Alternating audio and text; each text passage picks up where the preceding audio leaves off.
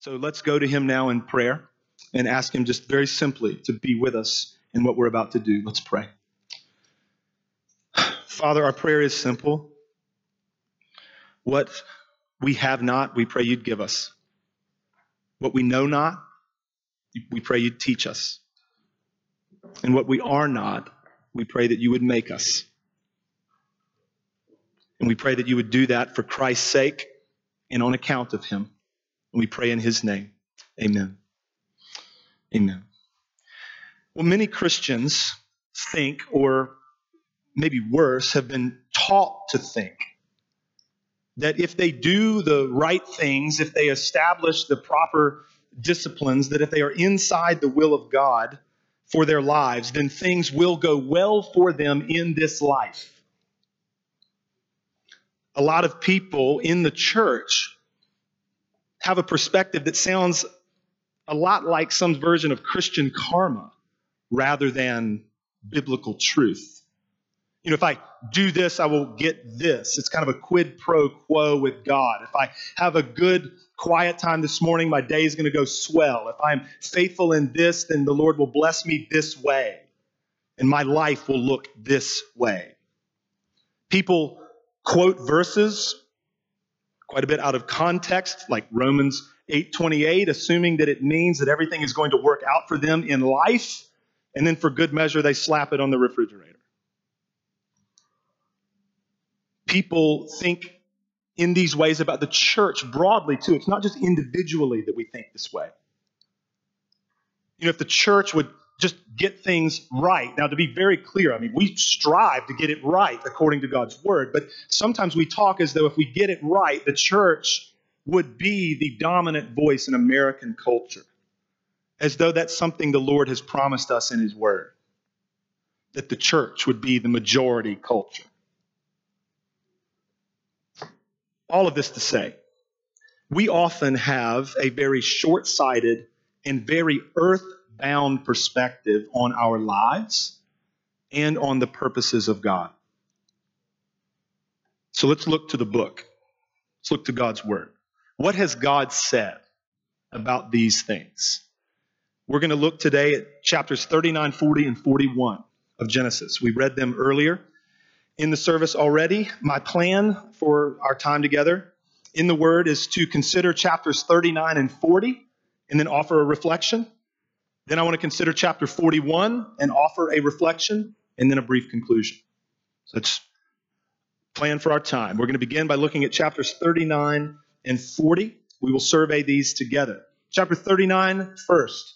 Joseph at this point is in Egypt. You remember that he was sold into slavery by his brothers, and he was bought by a powerful and wealthy man named Potiphar, who is the captain of Pharaoh's guard. And we are told that the Lord is with Joseph. And so, Joseph, because the Lord is with him, makes a very favorable impression on his master. Potiphar's household is blessed greatly because Joseph is in it. Potiphar, as a result of that, gives Joseph a lot of liberty and a lot of authority in the household. Joseph is overseeing quite literally everything. And as you read these first, half dozen verses or so, it's like Moses, the author of Genesis, is laying it on thick. There's no confusion. Like Joseph is crushing it.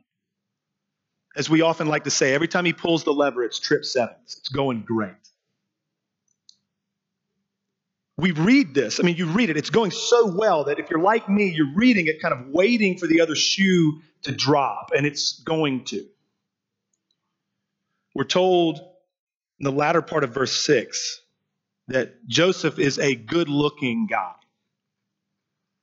It's the only time that a man is described in these exact words, that he was handsome in form and appearance.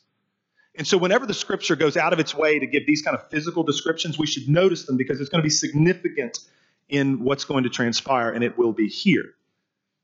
We're told that Potiphar's wife begins to make advances on Joseph. She immediately expresses, she's looked upon him, she expresses her desire to be with him. It's pretty brazen and blunt, the way that she speaks to him. And remember, she is a powerful woman. And in theory, Joseph is her servant. I mean, he serves her husband. So it's a precarious situation. Joseph responds, and he says, behold. I mean, our English translations say behold. A lot of times we could, common vernacular, it's like, okay, look. My master does not concern himself with anything because of me. No one is greater in this house than I am. And the only thing that Potiphar has withheld from me is you because you're his wife. And then he says, how could I do this evil thing and sin against God? Now that is an intriguing response. And it lets us in on some of the ways that God has clearly worked in Joseph through these difficult circumstances that he's experienced. He, in this interchange with Potiphar's wife, demonstrates that he has a wise and broad perspective. He's aware, he's thoughtful. He's like, look, this is going really well in the household. Why would I ruin that on the one hand? But then he goes and makes it clear that he understands that it would be sin to do this. It would be wrong to do it. And why would I do this evil thing and sin against God? Now remember, Joseph does not have the two tables of the law in front of him. But this is a very good love of God, love of neighbor response that he demonstrates here. And frankly, it's a refreshing and encouraging response in light of all of the things that we're used to seeing in Genesis. It's different. This is, like, as you read this and you look at how he responds, it is self-evidently good. This kind of piety that the Lord has worked in Joseph is good on the face of it. It's good to live and think this way. And God is the one who has worked this in this man. Now, for Potiphar's wife, for her part, Joseph has just simply now become a conquest. She stays after him. We're told that she speaks to him day after day, asking him to come and lie with her. Eventually, it all culminates in this incident where one day Joseph is in the house and nobody else is in the house. Potiphar's wife is obviously there. She grabs him and his outer garment is removed from him and he flees the scene. And it's at this point that Potiphar's wife lies and completely reverses the entire situation. She screams to draw attention. She tells the other servants that Joseph came in to try to rape her. So she flips it on Joseph and kind of blames her husband because she's like, my husband brought this Hebrew guy in here and this is what's happened. Potiphar then gets home and his wife lies to him, and this results in Joseph being put in prison. Falsely accused, wrongly imprisoned. Now it's notable that Joseph was not put to death, frankly, because that would have been fairly normal in a situation like this. A high-ranking officer such as Potiphar was, his wife making this kind of accusation against a servant, it would have been pretty normal for Joseph to die. Perhaps he didn't because Potiphar had affection for him. We're not told. Perhaps it was because Joseph reasoned and defended himself and Potiphar trusted him to a degree. We can certainly say that he was not put to death because God was watching over him. We're told that even in prison, God is with Joseph, giving him favor in the eyes of the keeper of the prison and showing Joseph steadfast love. In other words, God has not left his child. He doesn't ever do that. He doesn't leave his people. It's a good time for me to just go ahead and say this now, and I think we're going to be, in a lot of ways, meditating on this truth at various points through the rest of the sermon. There are things that we don't, and frankly, cannot understand about God's providence. But it is a great comfort to know that when it comes to God's love, God's care, and God's purposes for us, He is never thwarted. And He is never absent. And as we will think about more later, God, not only is He showing steadfast love to Joseph in this situation, He is showing steadfast love and faithfulness to a lot of people, us included, because he's at work through all of this to bring about redemption. We're going to keep thinking about that. This brings us to chapter 40. Joseph, you can reason this, you can kind of piece this together. Joseph, at this point, when chapter 40 begins, and we're going to hear this incident of the dreams of the cupbearer and the baker. At that point, when those guys have those dreams and he interprets them, he's 28 years old. Now remember, he was sold into slavery at 17. We're not told, it's 11 years. We're not told how many of those 11 years he spent in Potiphar's household and how many years were in jail. We're not told that. But you can see the beginning of chapter 40, sometime after this. So it's not like he's just in jail for a month or two. It's probably years. So, some time has passed. Joseph is in prison. And there are these two high-ranking employees of Pharaoh who are also put in jail. The cupbearer, who would have been in charge of the king's wine, and the baker, who would have been in charge of the king's bread. The captain of the guard has Joseph attending to these guys. Remember, Joseph is in a very favorable position, even within the prison complex. So he's attending to these two dudes. And one night, they both have dreams. The next morning, when Joseph comes to check on them, they're upset. He asks them, "What's bothering you today?" And they effectively tell him, it's like, well, we don't have anybody. We have these dreams. We don't have anybody to interpret them for us. They probably would have had magicians and stuff, in the king's house. Don't have magicians in prison. So nobody can interpret our dreams for us. So Joseph, again ready with the right thing to say. Do not interpretations belong to God?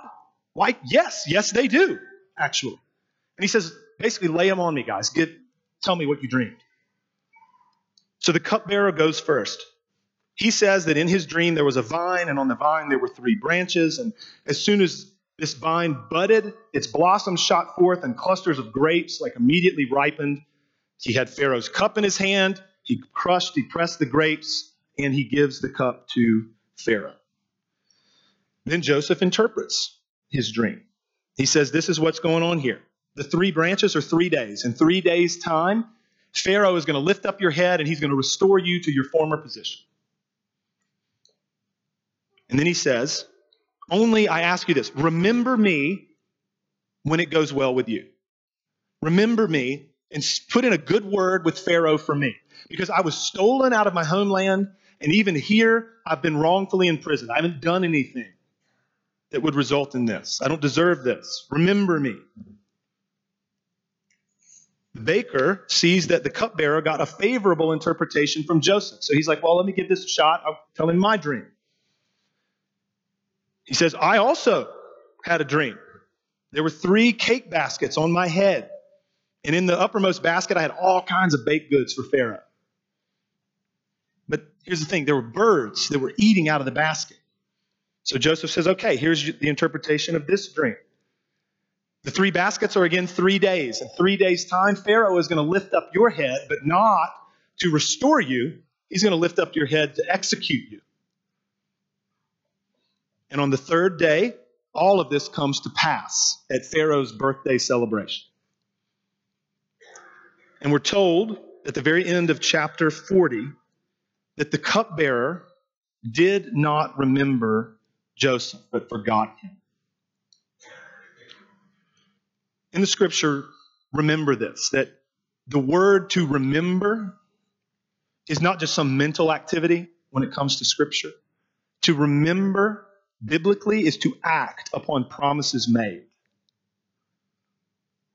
The cupbearer will forget Joseph, but God won't.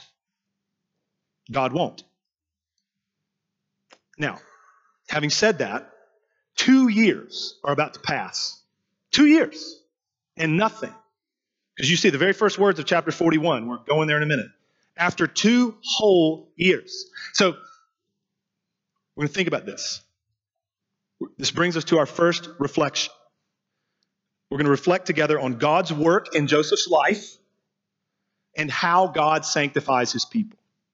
God's work in Joseph's life and how God sanctifies his people.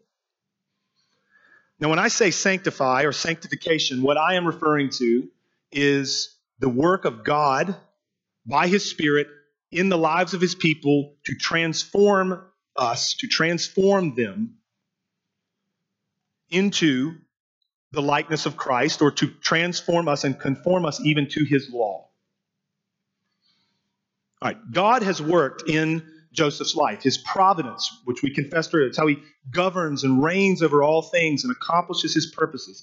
His providence has been all over Joseph's life. He has watched over this man. He has given him favor in the eyes of important men, and he's going to continue to do both.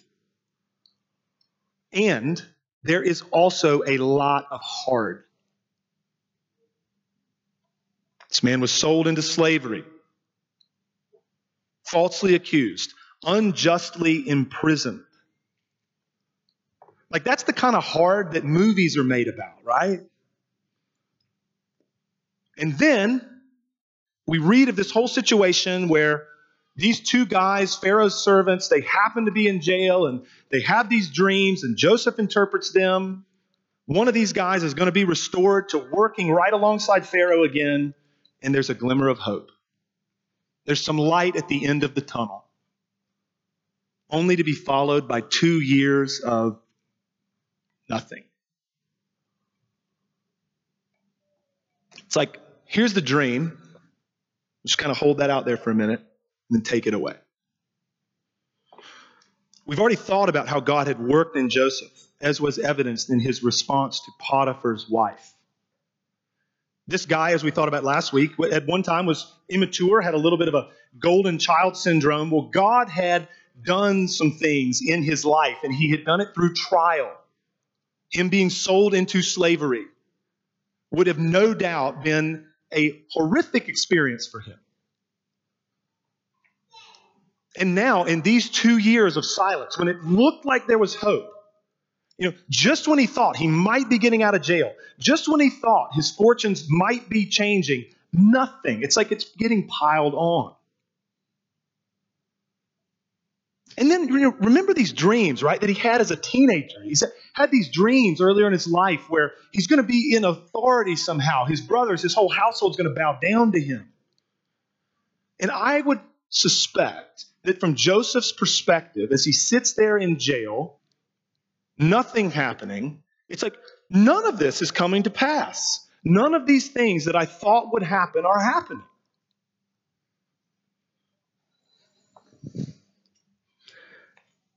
Joseph is finding himself in the lowest place that God's people find themselves. God has made promises, and everything in our lives preaches a different word. It's like, God, you say that you love me and you're with me and you're for me and you're going to save me and you're going to do all these things, but here's my life. I trust that many in the room have felt that way at points, if not all of us. You may be there this morning. Through his providence, God works in our lives to sanctify us. But two big things about that. One, God often works through pain, through suffering, trial, hardship, calamity, those things. And two, when he works this way, the goal is to produce steadfastness in us. Now, this shouldn't surprise us, that God works through pain to produce steadfastness. Why? Well, he's the God who wounds in order to heal. He's the God who crushes in order to make whole. He's the God who kills in order to make alive. He's the God who buries in order to resurrect. But is there more we can say about this?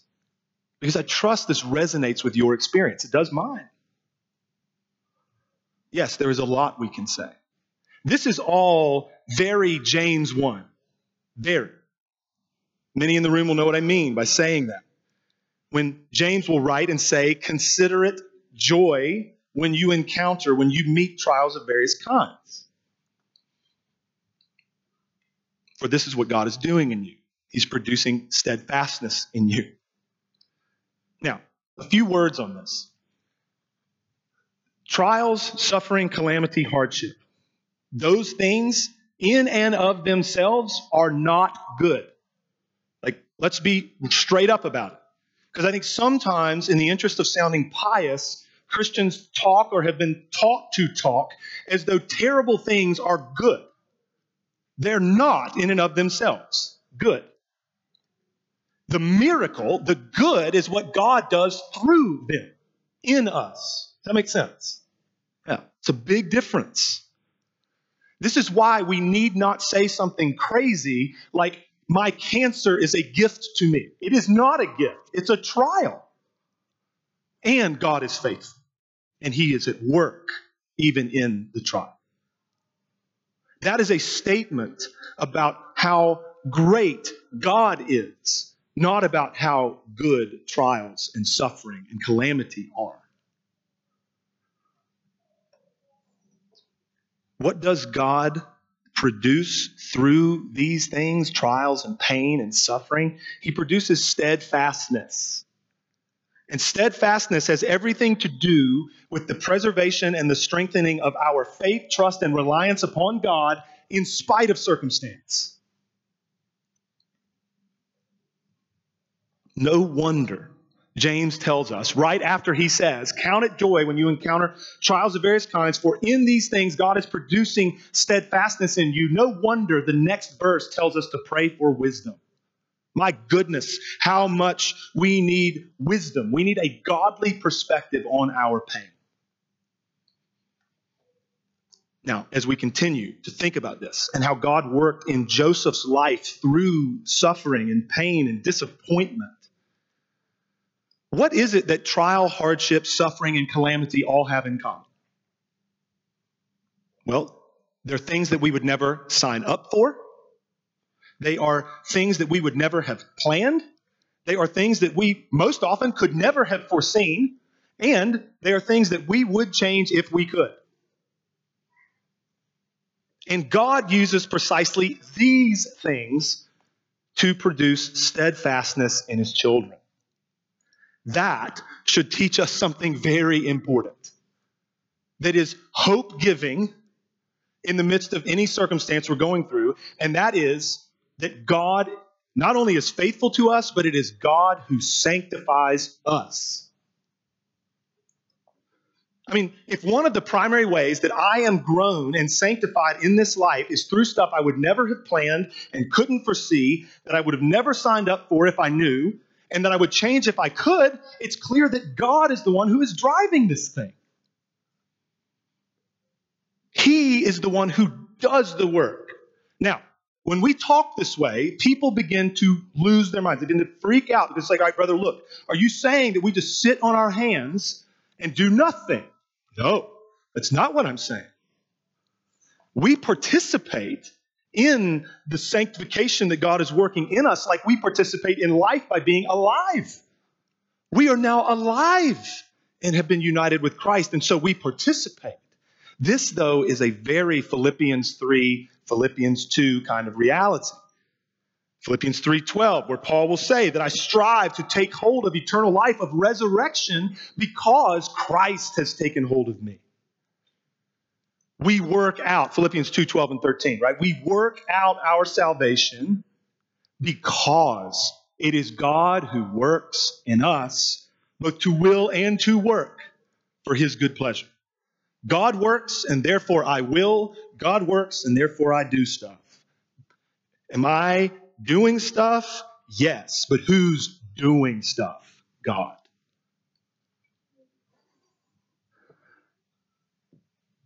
Last couple of thoughts about sanctification and how God works in His people, how He even worked in Joseph as we're thinking about his circumstances. Remember the words of Christ in John 12. Remember the words of Paul in 1 Corinthians 15, that seeds are planted into the earth to die in order to produce fruit. This is what happens in the lives of God's people. It happens in our lives. We are planted into the earth as seeds to die.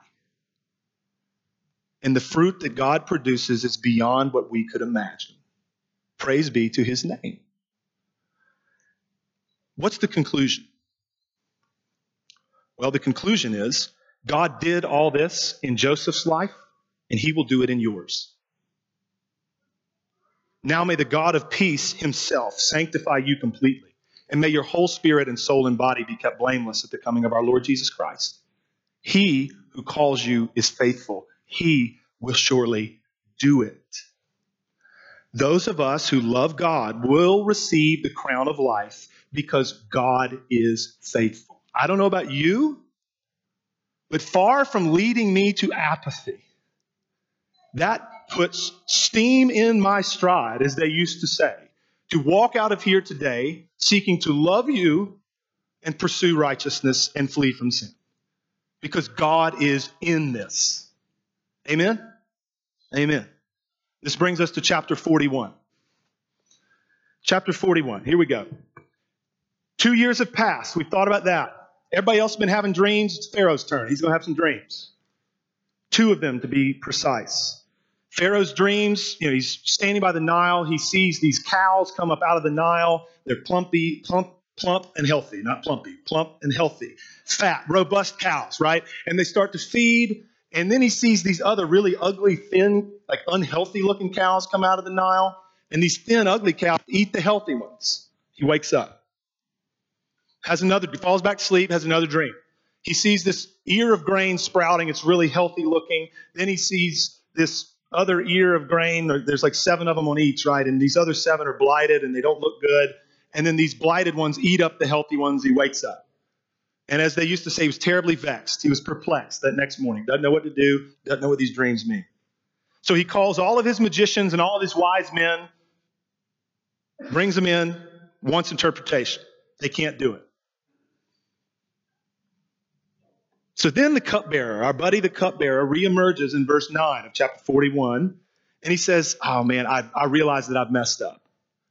I remember 2 years ago when I was in jail. You remember when all that happened with me and the baker and we were in jail?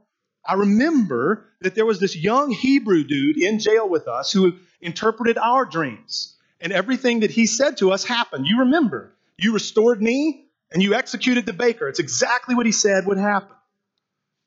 What's wild is that on the basis of the cupbearer's testimony alone, Pharaoh says, all right, go get that guy and bring him.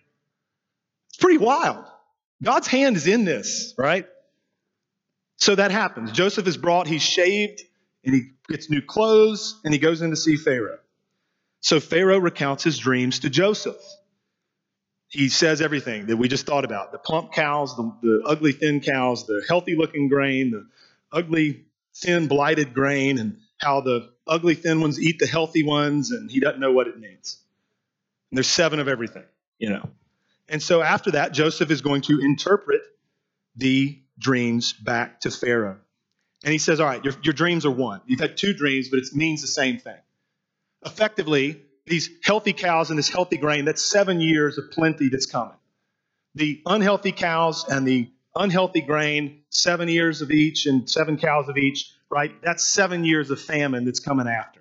And the fact that the thin ones ate the fat ones and it didn't even look like they'd eaten anything means that the famine's going to be so bad that people aren't even going to remember the good times because it's going to be so rough. And then he says the fact that you've had 2 dreams, the fact that it's double just means that it's certain and it's happening soon. So that's the interpretation. Without even pausing, without even hitting the stop button, he just goes right on, Joseph does, to suggest to Pharaoh what he needs to do. He just tells him. Let Pharaoh set a wise and discerning man over the land of Egypt, and a portion of the produce from the good years each year should be stored up for the years of famine. Pharaoh and his servants, they're pleased by this suggestion. Pharaoh kind of asks a question to the group, like, do we know a guy like this? But then he just turns right to Joseph and says, look, God has shown you all this stuff, and nobody's as wise and discerning as you. You're going to be that guy. You're going to be the guy. You're going to be elevated to my right hand. Only I'm going to be greater than you in the whole land of Egypt, the most powerful nation on earth at the time. You're going to basically be my vice ruler. Again, God's providence, God's hand is all over this.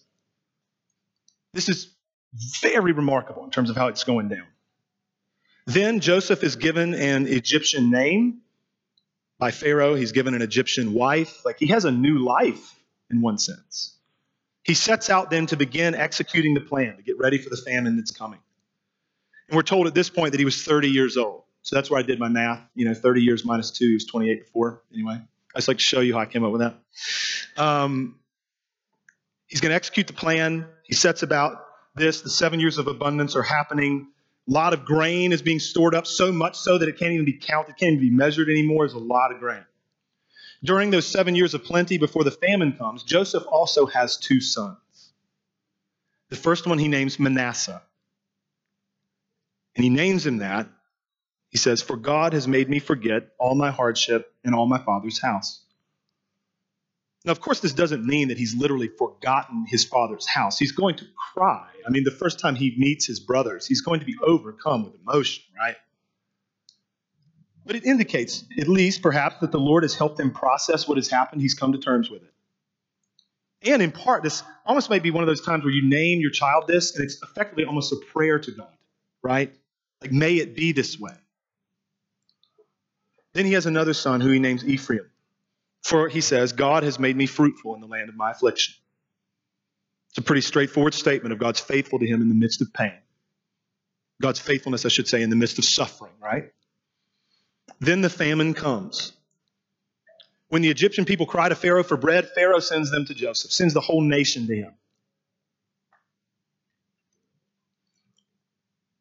Joseph sells them the grain that he's stored up, and then we learn in the closing verses of chapter 41 that the famine has not only hit Egypt really hard, it's affected the whole earth, the text says. And that literally all the earth, that's the language, all of the earth is coming to Egypt, to Joseph in particular, to buy grain. It's very interesting. It seems that Israel and his household will be coming to Egypt. And it just so happened this way, right? Which brings us to our second reflection. And we're going to reflect together on God's providence from the perspective of redemption. God's providence from the perspective of redemption. We thought about God's providence and how he sanctifies his people. Now, providence and redemption. So think about this. I'm just going to rattle some stuff off that happened. Joseph being sold into slavery by his brothers who hated him and were jealous of him. Joseph just happening to be bought by a man named Potiphar. Joseph's unjust imprisonment on the account of false accusation. The interpretation of dreams of Pharaoh's chief cupbearer and baker who just so happened to be in the same jail. Pharaoh then having dreams that nobody can interpret, and a man who had forgotten Joseph suddenly remembering him. Joseph then being set over all the land of Egypt by Pharaoh. Then the actual natural stuff of 7 years of plenty, 7 years of famine, coupled with Joseph's plan to store grain and then sell it. All of that is what results in Israel coming to Egypt. Now, why is that a big deal? Well, God had made a promise to Abraham back in Genesis 15. I'm going to test your recall here. God had said to Abraham, Genesis 15, 13, and 14, "Know for certain that your offspring will be sojourners in a land that is not theirs, and will be servants there, and they will be afflicted for 400 years. But I will bring judgment on the nation that they serve, and afterward they shall come out with great possessions." Yes, they would. Yes, they would. This, like everything that God is doing, is all a part of God's plan to save his people. It's anything but arbitrary. Nothing is when it comes to God. I think, though, I trust when I say that nothing is arbitrary when it comes to God. Pretty much every head in the room is going to nod. I'm going to be like, yep, I agree with you, man. God's not arbitrary. He's sovereign. He's purposeful. Good. But I think many times we are prone to seeing events and happenings in the Bible as perhaps significant, but not as necessarily related. Christ and his work are in view in everything that is happening with Joseph and in everything that is happening to bring Israel down to Egypt. And if all of this doesn't happen, If Israel doesn't end up in Egypt, there's no Passover, there's no Exodus. Israel ending up in Egypt is massive in the scope of redemptive history. We're going to think about that, and we're going to think about why. First of all, the Passover. I trust most in the room are familiar with what I'm talking about. The Passover, you remember, is the 10th and final plague that the Lord says, promises, and brings upon Egypt in order to set his people free in the Exodus. He says that he would put to death the firstborn of every household and of all livestock in the land of Egypt. But then he instructed his people Israel through Moses to take a lamb into their households and kill it. And to take the blood of this lamb and put it on the doorposts of their houses. And then when the Lord would come in judgment and pass through the land of Egypt to put to death all the firstborn in one night, he said this about the blood and about the lamb and about what happened. The blood shall be a sign for you on the houses where you are. And when I see the blood, this is God talking, when I see the blood, I will pass over you, and no plague will befall you to destroy you when I strike the land of Egypt. Now, consider Christ, the one of whom John the Baptist said, "Behold the Lamb of God, who takes away the sin of the world." The one who the Apostle Paul called our Passover Lamb. Jesus is the fulfillment of the Passover. His blood, just like the blood of the lamb on the doorposts, would shield God's people from the judgment and wrath of God, so too with the blood of Christ that covers the saints. God is happy to look upon Christ, to look upon the blood and pardon us. God the just is satisfied to look on him and pardon me. That's Passover kind of language. Jesus, when he came on earth, he did a lot of ministry. We rejoice here often in how he kept the law perfectly. He obeyed God every moment and therefore fulfilled the law and accomplished righteousness for us. But we also love to rejoice and proclaim that not only did Christ fulfill the requirements of the law, Christ fulfilled the penalty of the law that lawbreakers must pay. He came as a sinless sacrifice and made satisfaction for sin. In his last night on earth, what's happening? What week is it? It's Passover. His last night on earth, what does he institute? The Lord's Supper. He does it when he's eating Passover with his disciples. The Lord's Supper, the meal of the new covenant, is the fulfillment of the Passover meal, saints. Jesus said when he instituted that meal that he would not eat the Passover meal again until the kingdom of God comes. And what he meant by that is the consummation of redemption at the end of history. I won't eat this meal again until redemption is consummated. And he's talking there about the marriage supper of the Lamb in Revelation 19. And when the saints are glorified and are finally with him, and we're going to sit and eat a meal together, there will be a feast and a celebration. That is the fulfillment of the Lord's Supper, which is a fulfillment of the Passover meal. People sometimes will read Exodus 12, and they will see the words of God that we should observe the Passover forever. And they trip up on that. Christians will say, "But brother, shouldn't we be observing Passover? God says we should observe it forever." To which the answer is, brother, sister, we do. We are observing it forever, in that we are trusting the one who is the fulfillment of the whole thing. And this table that we come to is a fulfillment of that meal. And we're going to eat a meal one day that will have fulfilled all of it. Right, so that's Passover. None of that happens if Israel doesn't go down to Egypt, right? Of course, God doesn't deal in hypotheticals. He's orchestrating this. But secondly, consider the Exodus. Many know that story. It's a wonderful story where the Lord is going to bring his people out of slavery in Egypt. Remember, he does this. The 10th plague comes. There's death everywhere in Egypt because God puts to death the firstborn in every household. There was not, the language is just striking. There was not a household in which there was not a dead body. This happens, and Pharaoh finally says, go. Lets them go. And so they're making their way out of Egypt. They are sojourning. They've gone some distance, and they're encamped at the Red Sea. We know the story. There's nowhere they can go.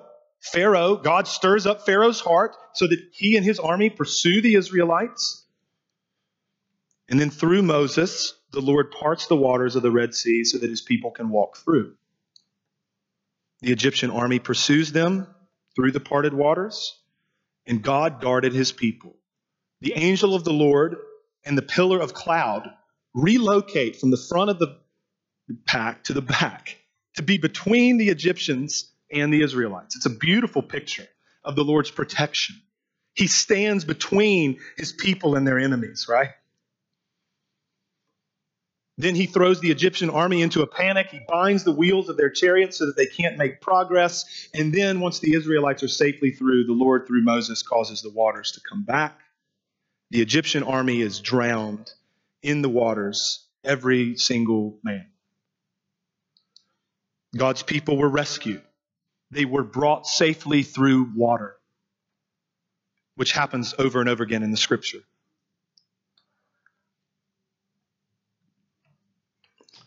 Their enemy was defeated because the Lord had fought for them.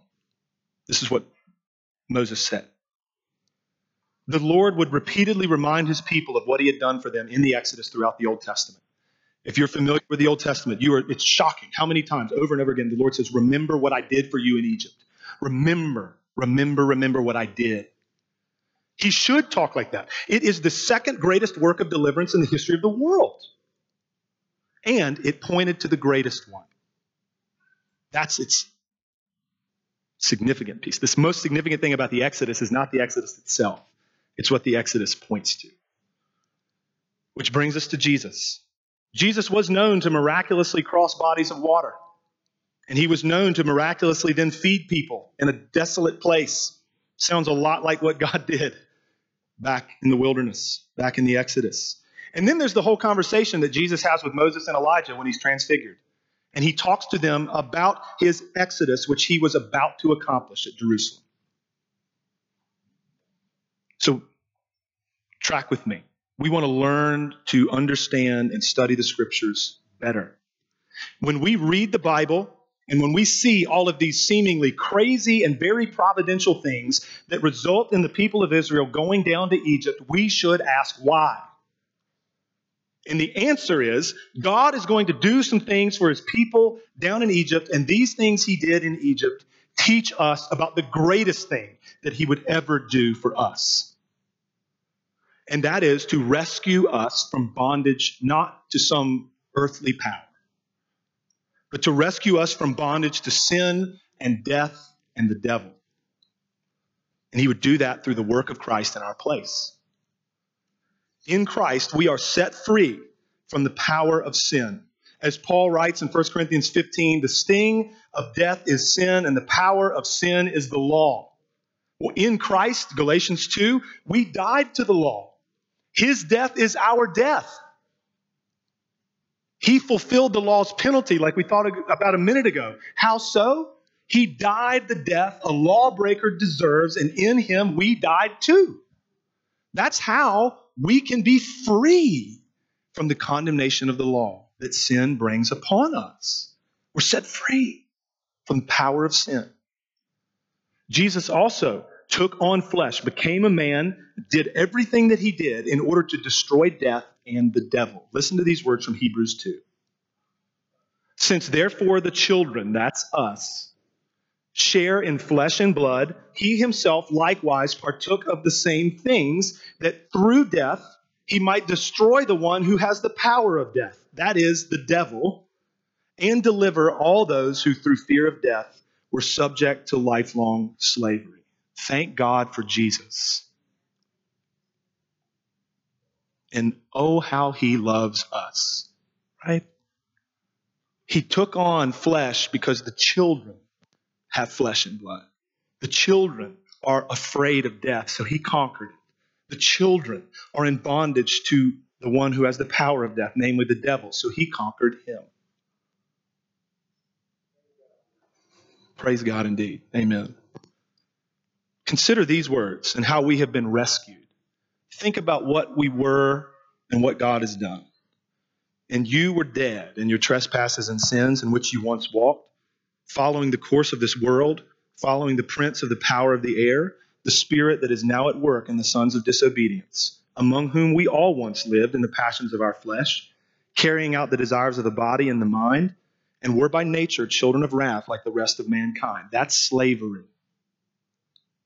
But God, being rich in mercy, because of the great love with which he loved us, even when we were dead in our trespasses, made us alive together with Christ. By grace you have been saved, and raised us up with him and seated us with him in the heavenly places in Christ Jesus, so that in the coming ages he might show the immeasurable riches of his grace in kindness toward us in Christ Jesus. For by grace you have been saved through faith. And this is not your own doing, it is the gift of God, not a result of works, so that no one may boast. Saints, we have been rescued. Now, on all of this Passover stuff and this Exodus stuff, we need to get this straight in our brains. All right, this matters, what I'm about to say. There's a distinction that makes a lot of difference. It is not that the people of Israel went to Egypt and the Passover happened and the Exodus was a thing, and then God sent Jesus to fulfill it. No. The people went to Egypt in the first place. The Passover happened in the first place. And the Exodus was a thing in the first place because Jesus was coming. There's a difference. Jesus is ultimate in the universe, and he's ultimate in these scriptures. Now, briefly as we conclude, I've got a little bit of a heading on this conclusion. It's that God is a Savior and his timing is interesting. God is a Savior and his timing is interesting. And I don't mean to be cute by this at all. This is not a cute reflection and conclusion. What I'm trying to communicate here is that it is precisely when we are confident that the light is going out on redemption that God shows up. Happens over and over again in the Bible. When it looks like all is lost, everything's done, it's ruined. Israel is going to be annihilated. David's going to be killed by Goliath. You fill in the blank. God shows up in those moments. Even think about this incident here with Joseph. You remember what we thought about in recent weeks, right? About how Jacob, Israel, loved Joseph, and Joseph was his favorite son. And he is told a lie by his other sons that Joseph's dead.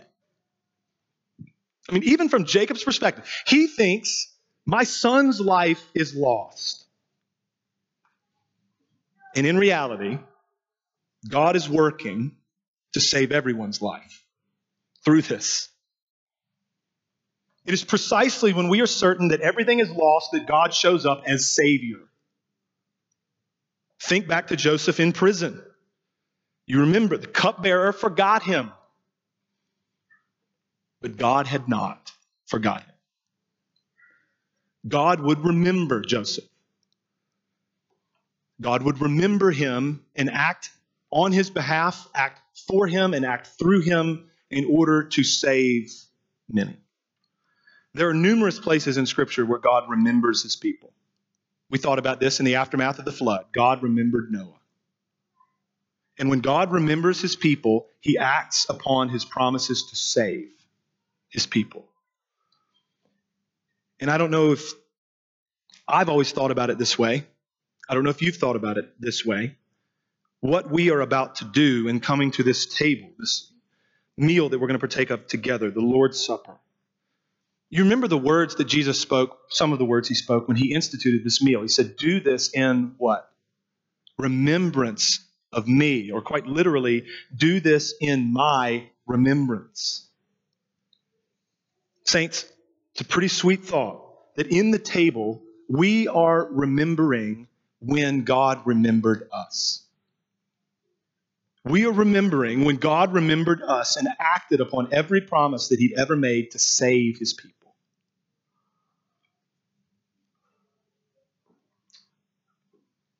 We have quite a Savior.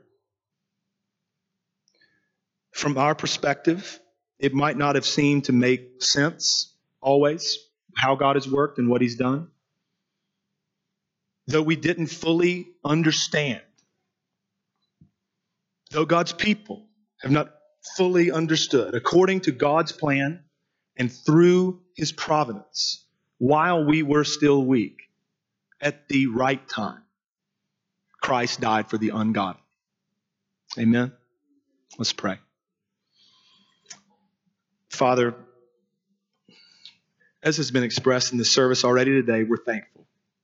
We are thankful for our Savior, the one who has experienced things that we experience, has been tempted as we are tempted, yet he is without sin.